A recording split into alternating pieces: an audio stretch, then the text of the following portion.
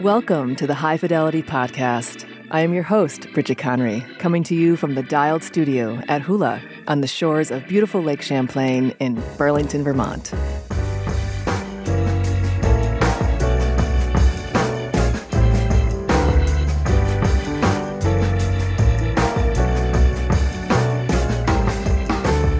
We are super busy preparing to open our retail store, so this week we are taking a little break and reintroducing you to Dan Pomerantz of Rebel Grown. Dan was our first guest on the show in Season 1, and our conversation with him continues to be one of our most downloaded episodes. We caught up with him recently to learn how things are going as he heads into his second outdoor harvest here in Vermont, and where things stand with his social equity application. We'll also give a sneak peek into our new retail experience coming soon to downtown Burlington. Stay tuned. We'll be right back.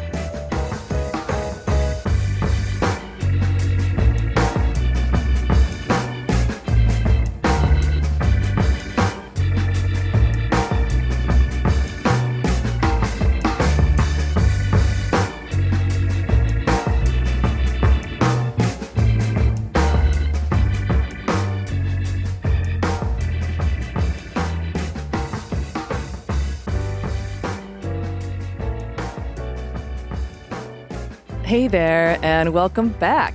Things are moving quickly now as we prepare to open our retail store at 163 Cherry Street in Burlington, Vermont. We feel very fortunate to be opening up in one of Burlington's beloved spaces, the former Lucky Next Door Cafe, adjacent to Pennyclues. Both of these businesses are sorely missed in the community since Charles and Holly closed their doors for good at the end of last year. We are hoping to fill some of that void by providing first-rate hospitality and service to your health and well-being. If you've been following us on social media, you may have already heard that we are much more than a cannabis retail store.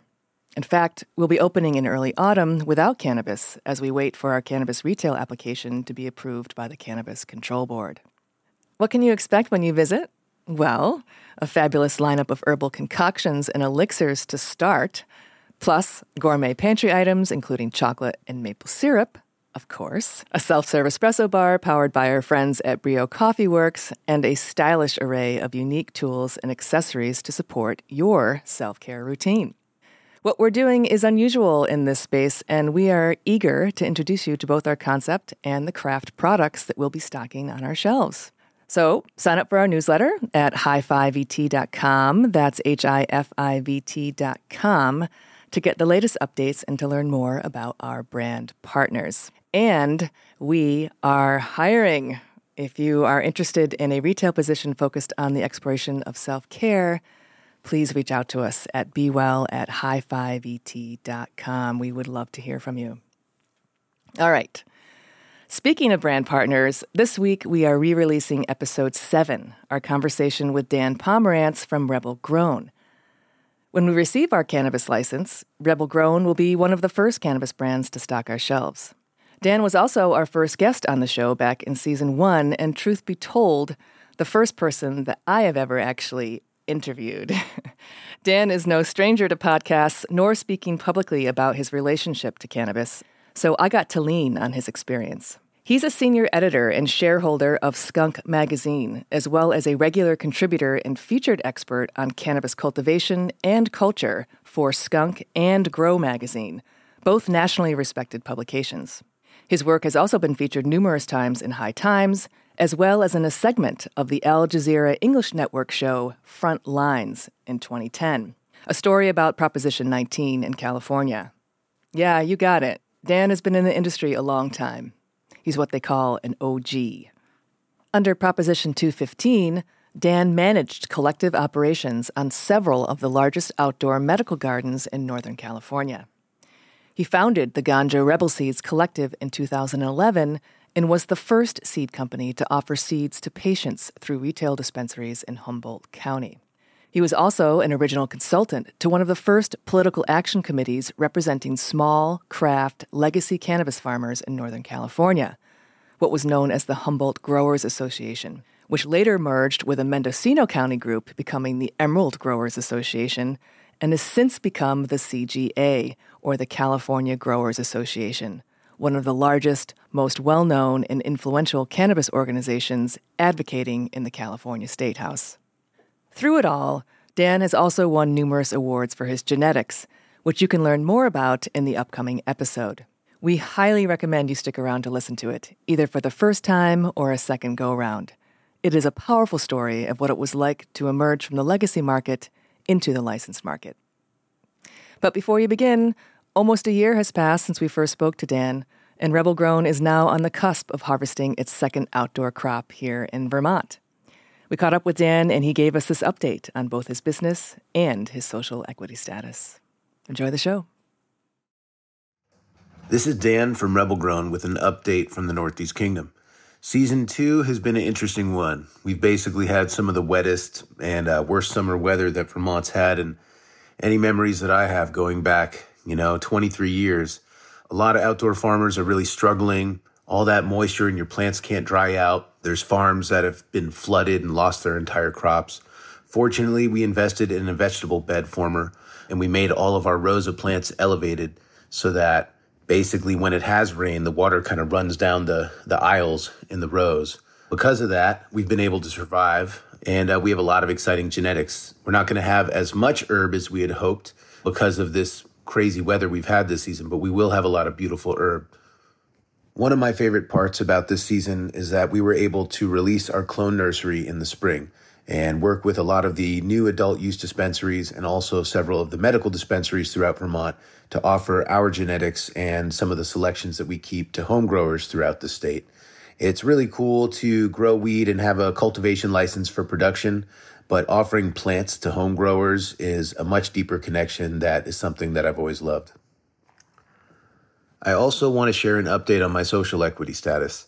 Originally, I was denied for social equity, even though I believed that I met all of the criteria and requested an appeal. This was back in late July of 2022. Here we are, a little over a year later, and my appeal is progressing. It's the first appeal that the CCB has done, so it's a brand new process for them that they're figuring out what the law requires them to do, which is they hire an administrative law judge to hear the CCB head attorney's arguments and to hear my arguments. It's a really interesting situation. The way I see it, I'm technically a social equity recipient in California for several years, and I qualify because I have a cannabis arrest, a cannabis felony, and have been incarcerated for cannabis. And also because I lived in Humboldt County for 5 of the last 10 years before cannabis was legalized in California. And that is an area that was disproportionately targeted by cannabis prohibition. Now, the Vermont regulations read a little bit different. But either way, after very carefully scrutinizing these regulations before I applied for social equity status, myself and 2 different attorneys agreed that I was a shoo-in for it. So I was really surprised when I was originally rejected. The law basically says in Vermont that if you have been incarcerated for cannabis, you meet one of the criteria. I was incarcerated, but according to the CCB, I was not incarcerated enough. The CCB is also trying to have the laws changed to specify that incarceration cannot be pretrial and that it needs to be a post-judgment sentence from a judge after a conviction, and that they would also like it to be for a lengthy term and it needs to be a prison and not a jail. However, the current law doesn't say any of that. That is proposed regulations that has not become final. And even if they did get that approved, my application was submitted before any of that was the law. The process for the appeal is after the state eventually hired an administrative law judge about 9 or 10 months after my request for an appeal, I am to submit a question of my list of arguments where the CCB had violated the laws as written. And there are one of 7 different types of things that you point out that they did. I realize that I'm going up against the CCB's head attorney, so I retained an attorney myself, one who I thought would be a good fit for this case. And I was very clear with the CCB that this is not an issue about money to me. This is a matter of principle. And I feel an entitlement to social equity status because of everything that I've been through in my life and all the hardships that I've faced due to cannabis prohibition. And also because of after carefully scrutinizing their laws, the way that their laws read, I clearly do qualify. And I feel that their denial of me is arbitrary. And maybe it's because I'm a type 5 license. Maybe it's because I have a farm in California. They've made some pretty interesting statements. After my lawyer and I submitted our response in questions, the CCB then had a certain amount of time to have their response to our questions and the argument. At the last minute, they requested more time, which we happily granted. It turns out that this Wednesday will be my next hearing, where the administrative law judge will go over both arguments that he's written. We'll have a chance to make an oral argument, and then he can either make a determination, or at that point, he could ask for an additional hearing where he has more time to make a decision. If he decides in the CCB's favor, then I have the option of going to the Vermont Supreme Court.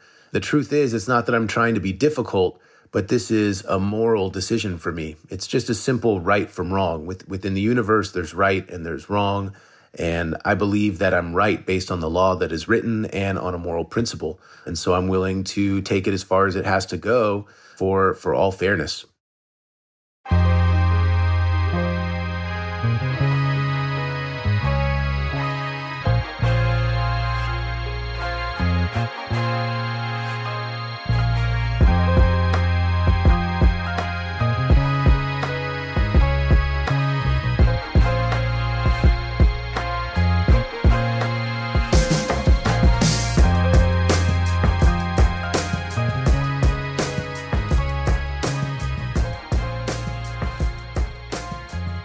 Welcome back. Our guest is Dan Pomerantz, a renowned cannabis industry expert and longtime legacy operator. With expertise in breeding and genetics, Dan has created dozens of proprietary cannabis cultivars under the Rebel Grown brand. These genetics have won dozens of awards dating back to 2011, most notably the Emerald Cup's coveted Breeders' Cup Award in 2022 and 2018. Rebel Grown has its roots in California's historic Humboldt County. It is a state-licensed cultivation operation with social equity status. This year, Rebel Grown received its license to cultivate in Vermont. Dan has applied for social equity status here as well. His application was originally denied, and he is now navigating the appeals process. This is yet another example of the differences in definitions and regulations across state programs. We spoke to Dan about his history in both the legacy and licensed markets and his circuitous path from his home state of Massachusetts to Vermont, California, and back to Vermont, the state he now calls home. This is a personal story as much as it is a professional one. Dan's relationship with cannabis started young, a fact that may make some listeners uncomfortable. It also highlights some of the tough choices that individuals face in the legacy market when they make the decision to break the law. These choices can compromise personal integrity, safety, and relationships. Before we take you into our conversation with Dan, a quick note on what we mean when we identify the legacy market. By definition, legacy refers to the historical people and situations that existed in the past. During the decades of prohibition, which still exist in some states, at the federal level, and in many countries throughout the world, the underground market for cannabis has been traditionally referred to as the black market. This terminology has its roots in racist belief systems and is being weeded out of the contemporary cannabis lexicon. The term legacy market is taking its place and is sometimes referred to as the illicit market, depending on who you are talking to, the context, and the culture. A mandate of the Vermont Cannabis Control Board is to transition legacy market participants into the regulated market in order to provide legal opportunities and protections for both businesses and consumers. Great. Now that we have got that done, let's dive into our conversation with Dan. It has been edited and condensed for content and length. Take a listen. Dan, welcome to the show. Thanks. Yeah, thanks for having me. Yeah, now you have a long history in the industry, both in the legacy market and in the licensed market, over 25 years, I believe. And you now have a new business here in Vermont, in the Northeast Kingdom. I want to know a little bit about what started your relationship with cannabis and kind of some of the highlights on the path that led you to now. And I will say that I read your most recent blog on your website, and it was titled Coming Home, so I was kind of interested in that. Why don't you tell us about that? Yeah, sure. I got into cannabis when I was pretty young. And as a teenager, just trying to kind of find my way, I struggled with learning disabilities and, school and things like that. And when I found cannabis, I found something that really helped center me and keep me grounded. I think it just gave me the ability to kind of find myself. And so I became really passionate about, this is illegal and this is something that you're not supposed to do. You can get in a lot of trouble for. But that didn't make any sense to me because when I smoked it, I felt more clear and more vibrant. I just thought it made me a better person. And so I spent a lot of time just researching and learning everything that I could. And I decided this is what I want to do with my life. And so, when I was pretty young, 13, 14 years old, I kind of had to come to this critical decision of saying, well, I'm going to do this with my life, but I totally understand that it's illegal and there's a high risk of going to prison, being incarcerated, and all the trouble that comes along with it. And so I kind of made a conscious choice at that point to pursue it, which kind of led me on a long path and a journey of finding my way. 13, 14, that's young. What was it? Where were you, in Massachusetts? Are you a Masshole Yep, like me? Yeah, I grew up outside of Massachusetts. What was it like there? How did you have access, and did you have a supportive environment, or were you? So I didn't. It's like I grew up in the suburbs west of Boston. It was a blue-collar area when my parents settled there in 1976. And, years and years, the older generations kind of died off or couldn't afford there. It just started getting nicer and nicer. And we were kind of lower middle class, kind of struggling, and really fancy public school systems. And so you're taught, play sports, and this is the route that you need to take, and you need to focus on school and education and go to college. And I was just more into the counterculture. I listened to a lot of music and question things. It's like they tell you this is the path you have to take, and I just thought about that, and I go, well, maybe that's not my path. That doesn't feel right to me. So you found a community that supported you, and you took that idea of I want to work in this space. What did you do next? Yeah, so I think it was just about being able to find, cannabis. And at the time it was pretty dangerous, being a young kid. And I just kind of always made it a life goal to try to find safe sources for it. And back then there was so little information in the early to mid 90s that you could find. So there's a lot of propaganda that's out there about laced product and things like that. And so I really just kind of focused on supply chain and learning everything that I could. Yeah. And I had these kind of magazines like High Times where you see this beautiful herb grown in Amsterdam and things like that. And just realized that's not what I'm seeing here. So it brought you to Vermont, right? Your first kind of foray into trying to make a go. Sure. So when I was 15, I got invited to visit a friend of mine in Vermont for the weekend. And I got on a bus, a Greyhound bus in South Station, and headed up to Vermont, got dropped off in Montpelier. And once we kind of got through northern New Hampshire and I started seeing all these trees and mountains, I was just kind of blown away and really just felt a peacefulness that I hadn't really felt ever before. And so, he picks me up, in an old Saab in Montpelier. And this is supposed to be the state capital, but it's this quaint little town. Yeah. Everybody's friendly. Everybody waves. And man, I just really fell in love with Vermont on that trip. And the story goes that he took me to a party.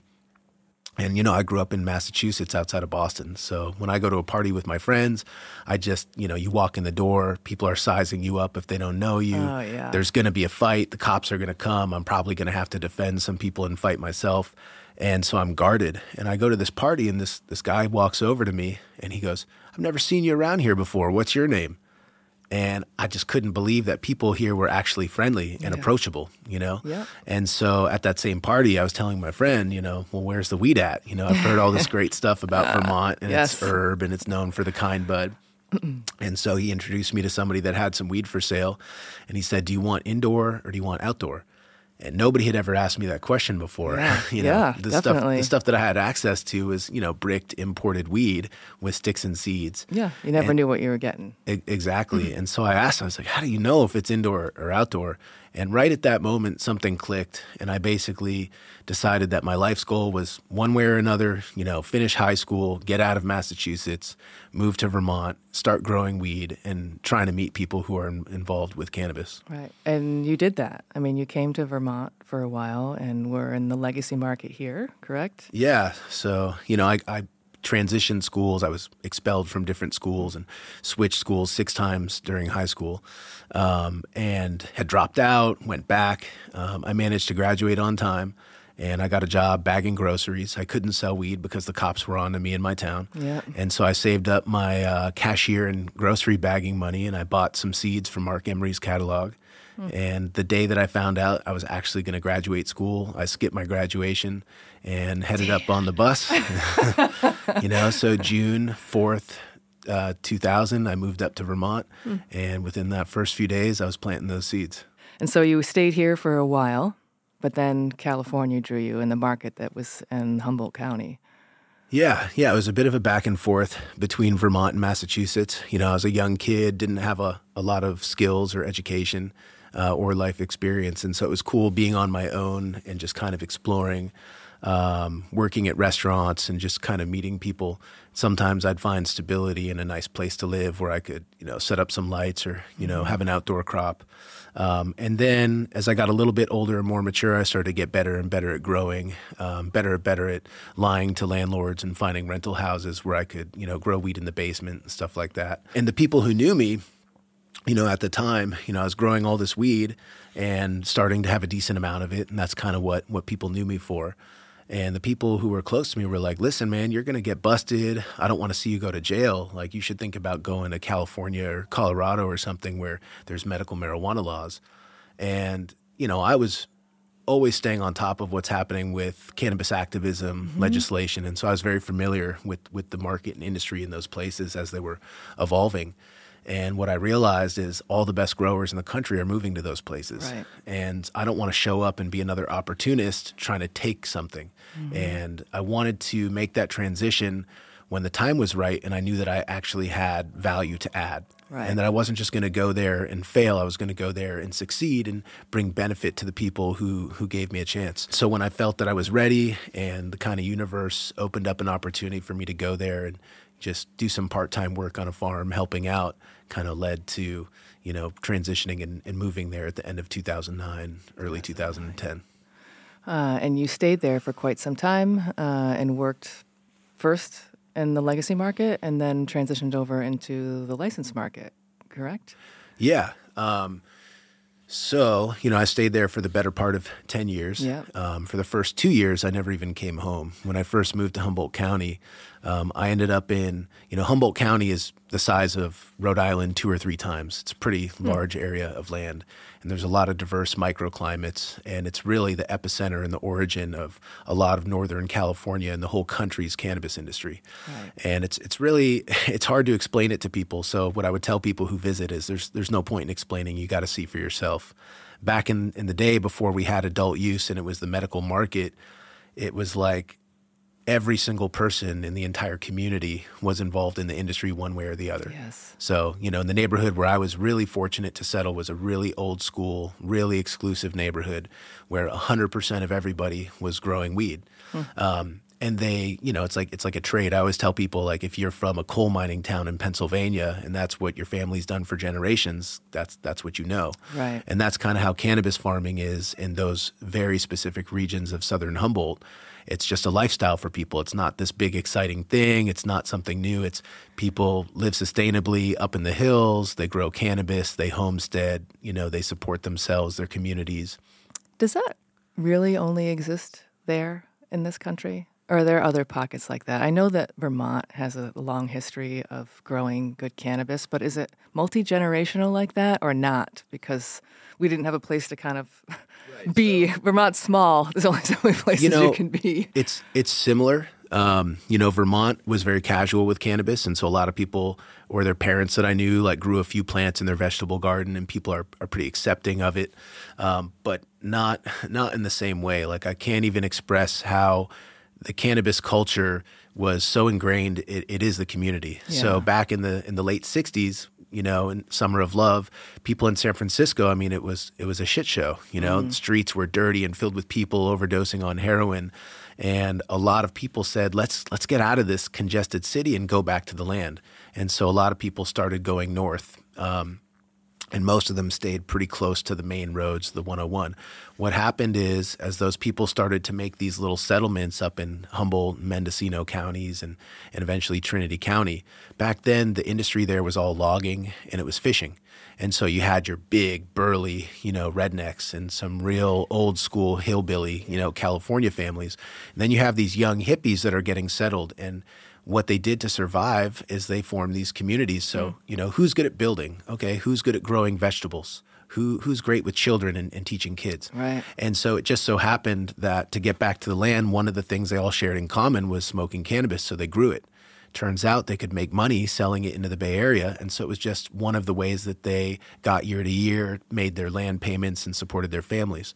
But once it really started to grow, all these regions and what you now have is like appellations, they had to really form communities. So the first things that they did is they formed their fire districts and their school systems, right? It was all funded by the money that came from growing cannabis. Wow. So I they don't said, think a lot of people understand that, Right. How much it was really. That's the whole community was built by cannabis. Yeah. Before then, it was nothing. It was just some loggers and very, very few people. So all of a sudden, you have this one neighborhood here, and they go, well, we need to volunteer and create a fire district so we can, protect all of our structures and all of our homesteads and settlements. And so the map of Southern Humboldt, if you look at the fire districts, those are the appellations. And so once they had the fire districts established, they had the food co-ops. Actually, the food co-ops came first, which was taking turns about who can grow what and who can go to the Bay Area for supplies. And, those turned into these vegetable and food cooperatives, so all these little communities could be fed through the winter. Wow. And so they did the same thing with the school systems, and that way all their kids were able to get a good education. Yeah. They could be protected from fires. They had food to eat.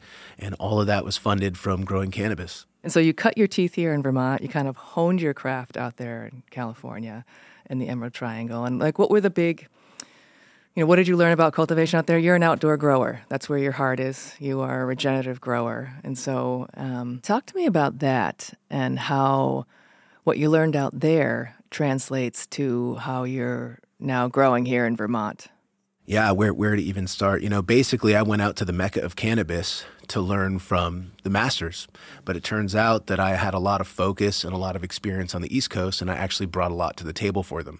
So I've been making my own organic soils since I was 14 and had really been studying up on my craft. And were they doing that out there too, or was it more conventional farming in a natural setting? It's both. And, to be honest, I know that everyone says cannabis farmer this. I really like to call it cannabis grower, especially in those senses, because, farming is really about efficiently using the land. And while we do use, permaculture to grow, back then it was about not being detected by law enforcement and working with what you have.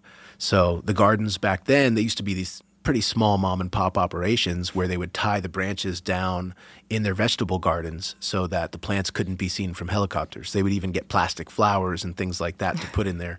And so I think that I was able to bring a little bit of new age thinking to what some of the old timers were doing, and be more efficient with what I'm putting in my soil, why I'm putting in my soil.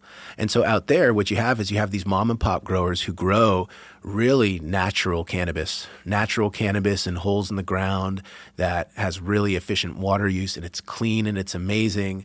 And then you have a whole generation of guys who all they know is these are the chemicals you put on the plants, and this is how you make the money. And it's just, not so much about the culture, but more about, making the money, and this is what you taking do. Instead of giving. There's kind of a balance of that. But I was able to show some of the old school guys that, hey, listen, you put a little bit of extra money into the high quality worm castings and compost, or if you manage the inputs that are going in and creating more biodiversity in your soil, you don't need to use the Maxi and the Grow More. You don't need to do any of that. You can use water more efficiently, and all of a sudden we're growing weed that's way better, way more efficient, way more bud to leaf ratio. Better for the environment.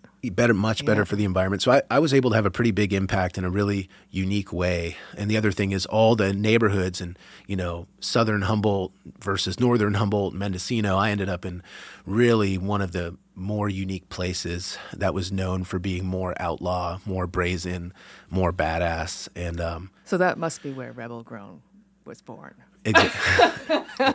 Right? Yeah, it started there. And so how did that start? How did that brand start in that Well, The first person that I worked for was a really interesting person in the community. His parents had founded a really unique healing arts and massage school. And so a lot of the people in that community had been students there in the 80s and 90s. A lot of them came up there to study massage and realized that a lot of their neighbors were growing weed all over the hills, and they ended up trimming for them. And a lot of those folks ended up owning their own properties and being growers. And he was a really forward-thinking person about legalization. Back in 2010, California actually had the first adult use bill, Prop 19, which failed. And so I got a really insider look at some of the early political action committees trying to support the mom and pop, lifestyle and make sure that small craft, legacy growers had a place in the future. Yeah. And can I interrupt you right there?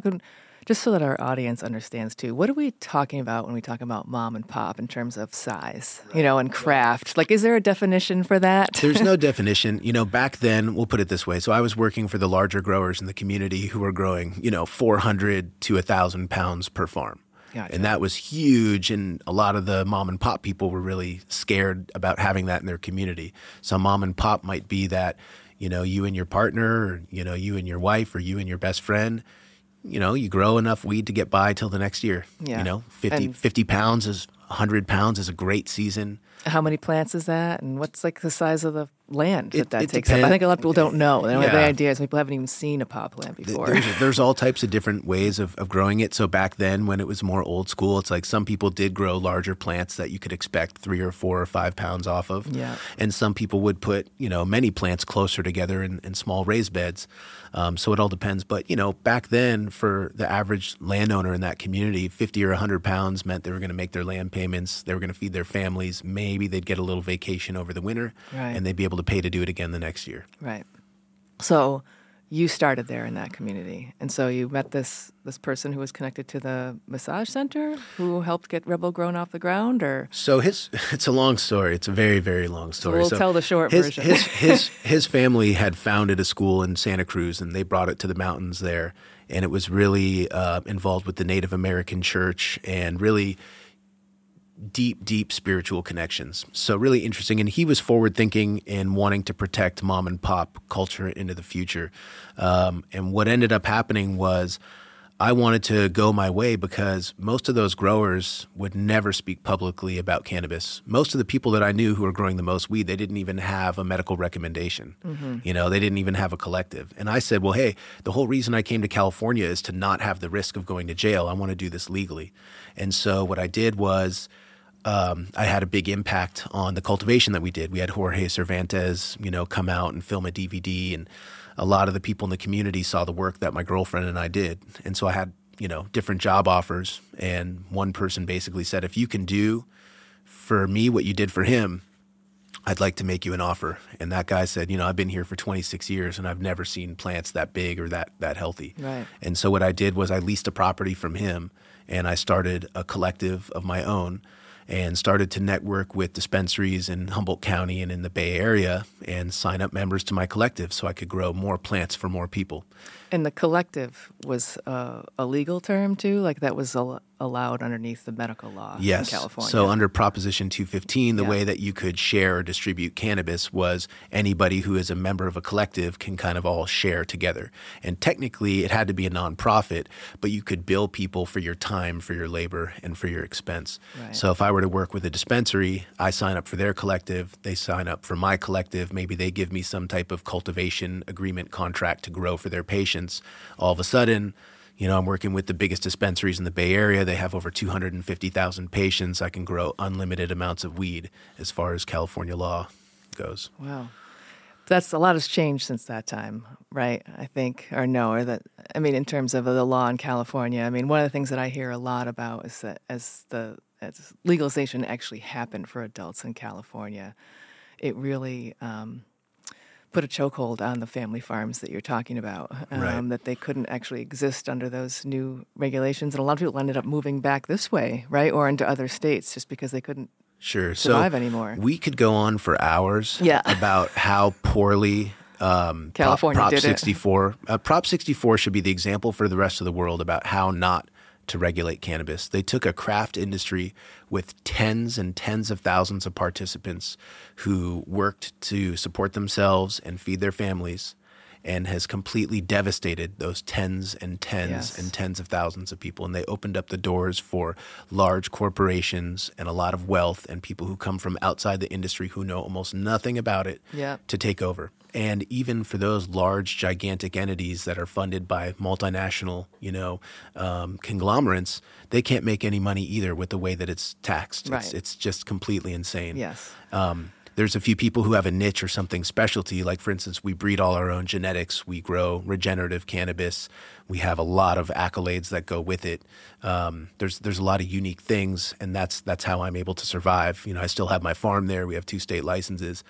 My whole thing about coming back to Vermont is the first day or first weeks that I was in California, I thought to myself, and I said to my girlfriend, this is way crazier and way more amazing than I had imagined. What's a pot farm look like? Well, I didn't think it was going to be this amazing, but I never felt rooted.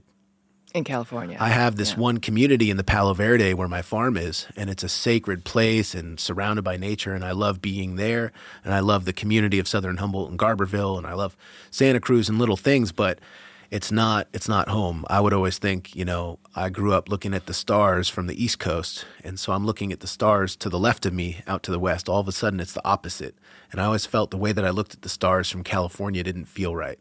And so I always had this desire to grow weed on the East Coast since I was 14, 15 years old. And as there were laws changing, for instance, hemp becoming legal in Vermont, I just decided that I had to find a way to participate. If they're going to legalize hemp, I got to get in on this. So you came back. So it was like a bunch of reasons. There was the rules changing in California that made it difficult. It was just your natural draw to want to come back to Vermont because you loved being here. And it was also that the emerging market was, everybody thought was on the horizons back there for 2018. We had to wait longer, but it was a lot of different reasons. I got my property in Vermont in 2012, and the whole goal was to have a retirement place that I could kind of build out my dream house on at some point, maybe raise a family on, build a business and have something surrounded by nature that I could share with people. And so I had this property, but I didn't get to live on it for years or even visit it, for years. I tried to make a move back to Vermont in 2016, and I did a back and forth. I would do, 3 weeks in Vermont with my kids and my family, and then I would do, 2 or 3 weeks in California trying to run my brand, and had partners running my farm in California, and it was a lot. And especially with young kids. Yep. It's not for anybody, but with a growing family, it's really difficult. Yeah, it's tough because, I don't want to be the type of dad who, like, your kids are older and they don't know you because you were, a business person and weren't around. And so I've always made it a goal to be really present. But the only thing I know how to do is sell weed and grow weed and talk about cannabis and create some motivation and inspiration through it. And that belonged on the West Coast at the time. So I did the back and forth for a while. And then I went back to California with the family until I really felt ready to come back to Vermont in a way that I could support my growing brand and business and farm in California, but also have opportunity on the East Coast that I could kind of build towards. So you must have some good people in California. It's hard to run a cannabis business, and it's hard to trust people to run your cannabis business the way you want to. So that's good that you've got some good people out there that are allowing you to be here now pretty much full-time, right? We just launched here on October 1st. Rebel Grown was one of the first licensed cultivation licenses here. You're Tier 5, right? Yep. Mixed. So that means that you can grow indoor and outdoor. You're primarily outdoor. And Tier 5, what's the definition for Tier 5? Sure. How big is that for people to Tier get 5 there? allows me to have up to 2,500 outdoor plants or 20,000 square feet. And they decided that one outdoor plant equates to about 8 square feet. So it's a bit confusing, and the state is still kind of working through it. And then for indoor, I'm allowed up to 1,000 square feet of flowering production. I haven't built that out. I don't even smoke indoor flower, although I do believe you can grow some really great organic living soil indoor, and I plan on doing some small batches. But all the indoor space that I have, I'm using for my mother plants, storing my genetics, clones and things like that. So I moved back. I moved my family back full-time in early 2019. And I did the back and forth before COVID. And then during COVID, everything just kind of worked out where I was able to have enough stability in California to stay in Vermont. And, my partner actually went to college in Vermont, the guy who runs my farm in California. Yeah. So oh, nice. Lucky to have him. He's an incredible grower. And yeah, once Vermont started to roll out the regulations, I just made it a life goal to find a way to get a license one way or the other. So it's a really exciting opportunity.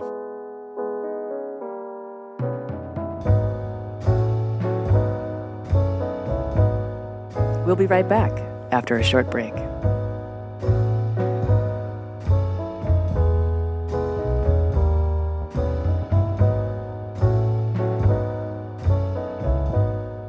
Hey there, it's me again with a friendly reminder to follow our lovely little show wherever you listen to podcasts. If you're really digging what you hear, like the show, review it, and share it with your friends. We'd really appreciate it. Take care, and thanks for listening.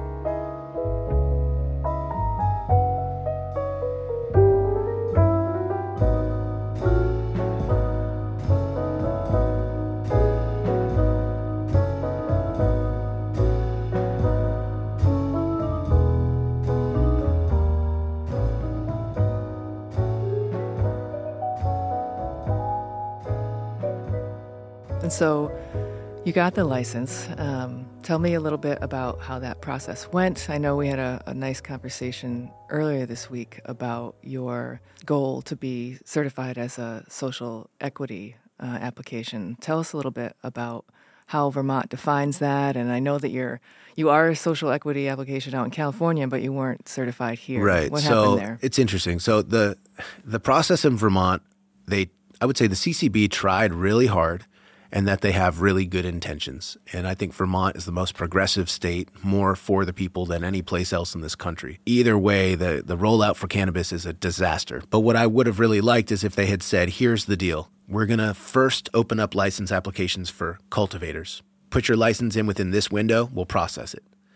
Outdoor cultivators. Next, indoor cultivators.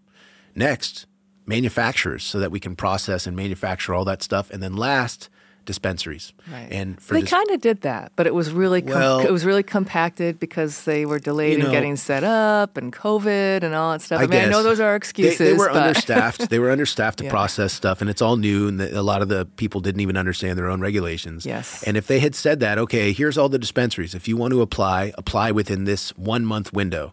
All the people who get their applications in within that 1 month, we will take the next several months to process it and then give you an opening date so you can all open the same day. They should have done the same thing for the cultivation. And so, like I said, I'm fortunate to have the license and it's a great opportunity, but it's been messy. A little more clarity would have been helpful. Yeah. And so what happened with the social equity? With the social equity, so in California, I'm a social equity recipient. Yep. Basically, Humboldt County, because of its crime statistics and its cannabis prohibition and all the issues that have come from that. At the time, anybody who lived in Humboldt County for 5 years before weed was legalized, you just get social equity. Gotcha. My social equity application in California wasn't even based on that, even though that's where I have a residence in California.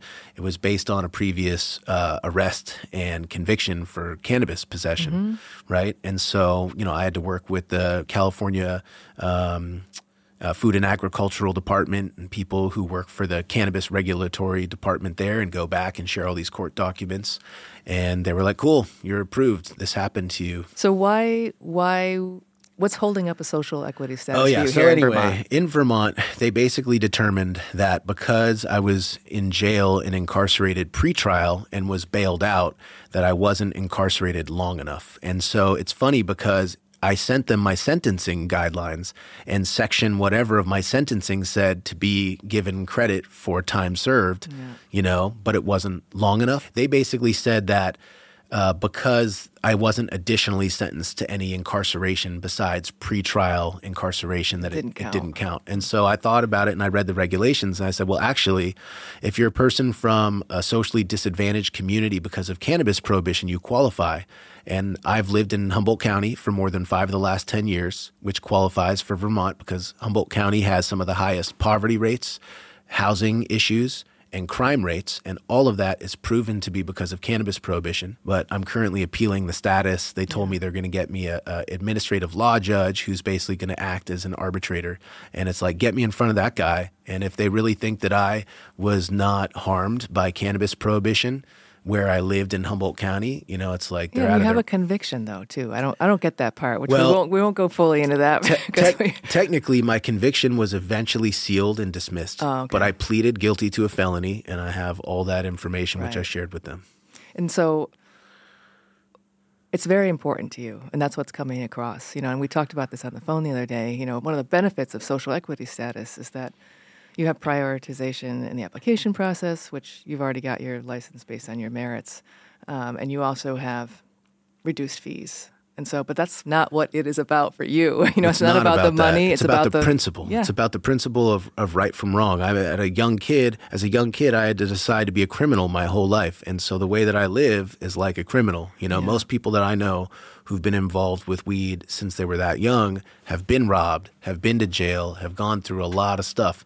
And what I did is I created a way of living to eliminate liabilities, living like a ghost. And that's what I did in Vermont for years. I'd rent a house, I'd grow weed in the woods and in the basement. I'd lie to everybody about what I did for a living and where I lived, and stayed very, very secretive. And so... But now you don't have to. Now I don't have to. But, you know, you have like a PTSD about it because my whole entire life, everything has always been a secret, you know? And so now, when you're talking about it with other people, whether it's like, you know, podcasts like this or just catching up socially or, you know, with other parents that your kids go to school with, I'm super weird about stuff because I'm used to lying about what I do for a living and where I live and all these things. Let's be honest, like the reason I did that was fear of incarceration, right? There's a lot of people I know who've done a lot of time incarcerated. And you know what? I was pretty tough when I was young. I think I'm pretty thick-skinned now, but I really did not want to go to prison. Yeah. My uncle did a lot of time in prison, you know, and I really didn't want to go. And, you know, maybe I would have been less paranoid and had a different lifestyle. But if I wasn't so careful with that paranoia, I probably could have gotten busted or robbed, you know? Which I'm glad that you weren't. I'm glad that we're able to sit here today and talk about it as something that didn't happen.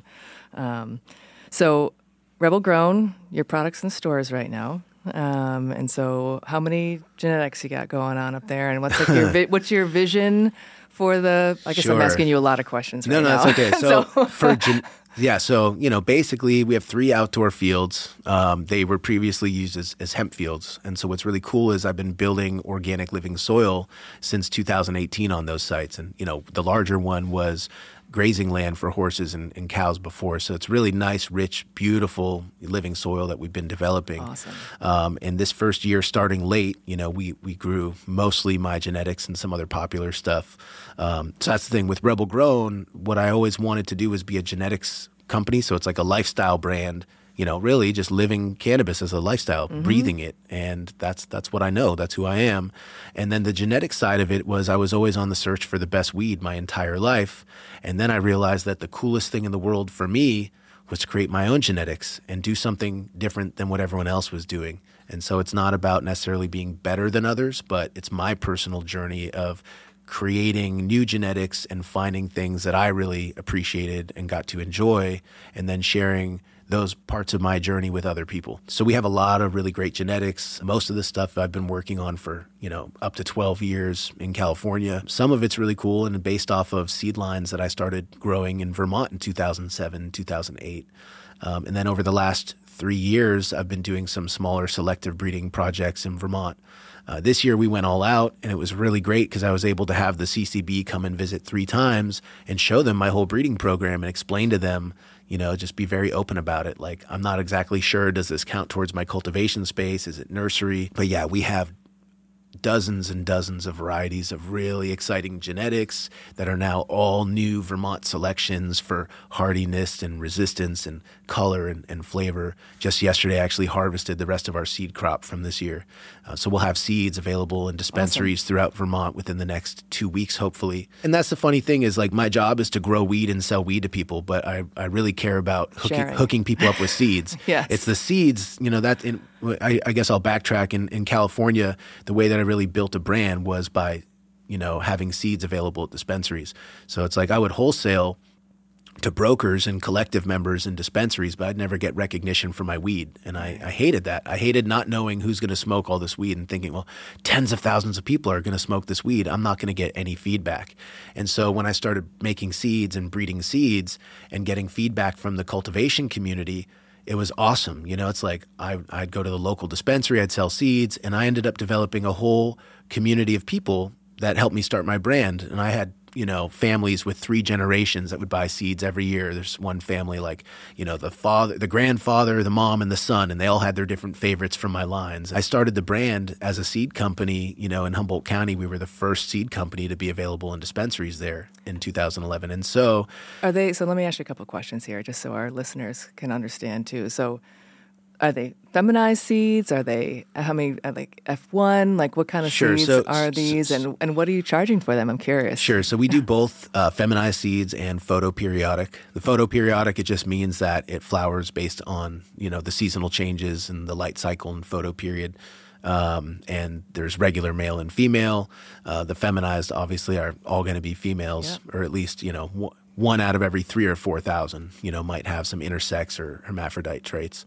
But yeah, so we have a ton of different varieties that we're sorting through and harvesting right now that are drying. We have stuff going into packaging in the next week or two, and they'll come in packs of 12 seeds. I think we only have 6 feminized varieties and some hybrids, but I basically told the CCB, I'm like, I'll keep track of what I harvest for the seed stuff because there's dozens of varieties. We'll probably have a main staple, 12 to 16 things that we'll have on the menu. A lot of it's just going to be for my personal collection for future breeding and R&D and exploration. But what's cool is, it's like genetics that I've developed in California, but selected for Vermont. So it's the way that I do that, it's a whole nother long podcast. No, we don't have time for that. We'll welcome you back to talk about that. So let's get people knowing where your product is and what you have. And I do want to talk just real briefly about your vision because I think it's really cool. So you've got flour out on the market under your own brand, but you're also selling in bulk to people who want a white label. You've got pre-rolls out there. You're going to have seeds in a couple of weeks out in the market. You sell clones. Yep, all that. So we have our stickers just came in for our branded flower jars. So Monday we should have our double OG Chem going into jars, and then we should have 3 or 4 varieties a week later. And then really processing, we're understaffed with processing. Everybody is. Most of our best weed isn't even going to come out till I'm sure after New Year's. Right. You can find our bulk flour in Flora and Ceres as of right now. Pre-rolls just got delivered to a few spots. I know Ceres and Flora are going to have the pre-rolls, and then really it's just about how fast can we make the pre-rolls and put them in the tubes and get our stickers and get them delivered. So we've got great relationships with the Bud Barn in Brattleboro. We're waiting to get fulfillment with Mountain Girl. The Winooski Organics guys are homies, and we're excited to have our product there.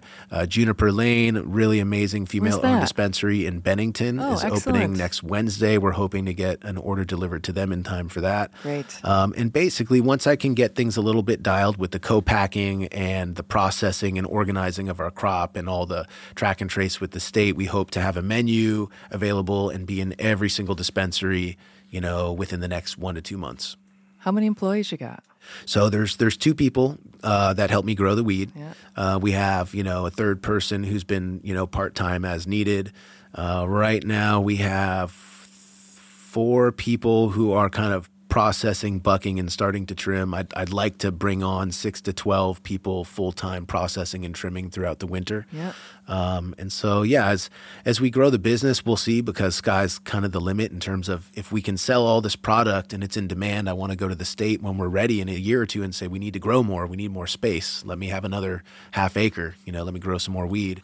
And is that allowed, or is that something that's going to need to be changed in the law? Because that's kind of like how I want to wrap it up. We're getting up close to our time here. Like, what do you want to do here in Vermont? And are you able to do it now, or do we need to advocate for it at the State House? I think Vermont's on the right track. Start slow and earn it, right? And so I don't want to grow more weed than I know I can sell, and I don't want to be greedy. What I'd like to do is show a business model that's in demand and show the state in a year or two, here's how much I grew, and look, I sold it, and people want more. They want more than I have. And so look how sustainable I'm not. I don't have any carbon footprint with my outdoor cultivation. I'm sequestering carbon. So Let me take this plot right here that's perfect for it, and let me put in another half acre when I get to that point that I actually have the demand for the product. And so let me grow my business naturally and organically. Right. And you also want to eventually be able to invite people onto your farm. So that means agritourism and selling from the farm, kind of like farm gate. Yeah. That's not allowed right now, right? So that's something that we need to work on. I'm not really sure if it is and it isn't, because I have a couple different properties, and what I'd like to do is have a retail on site. I'd like to have like an ecotourism event center similar to that healing arts school that I had talked about in my neighborhood in California, which is called the Heartwood Institute, if anybody would like to check it out. I picture having a main lodge where you come and you check in and you can book or get the keys to your cabin or whatever, or sign up for any classes that you want, whether it's, cannabis, cloning, or a guided tour of my breeding program for that year, or maybe it's, morning yoga and stretching or healthy cooking classes. And then I figure attached to that lodge would have the retail dispensary where you can buy all the cannabis products, but also apparel and, head shop, smoking accessories, cool stuff like that. Have a little pre-made food, get your Caesar salad, your turkey sandwich. And then you got it all figured out. Attached to that, I'd like to picture like a summer camp dining hall with a stage for like a talent show. And that way we could do events, we could have, speakers, we could do music and entertainment, all types of educational things, and have kind of like family style, dining throughout, really kind of create a sense of community where you're forced to interact with the other people staying there and get to know each other. That sounds awesome. And it's really what I love about it. It's kind of like what we're doing at High Fidelity, or at least what we're talking about. It's like that intersection of like cannabis, the arts, and integrative self-care. You want to do it all there. Yoga, healthy diet, and the music. I think that's terrific. And so we'll be rooting for you. Yeah, and cannabis, it doesn't need to be the whole focal point of it. It can be the connector. It can be the catalyst that brings it all together. Love it. Awesome. Well, we're going to have to stop there. I'm getting the high sign from Will, our sound engineer. Dan, it was awesome to talk to you today. I feel like we didn't even begin to cover all the topics that I want to talk about with you, so we're going to have you back. Sure. So thanks for being here. I really appreciate you driving down from the Northeast Kingdom. It's not a stone's throw. It's a bit of a jog. So Thanks for doing it. Best of luck to you. We're going to be looking for your products out there continuing in the market, and we'll talk soon. Awesome. Well, thank you. It's my pleasure. All right. Thank you. Bye.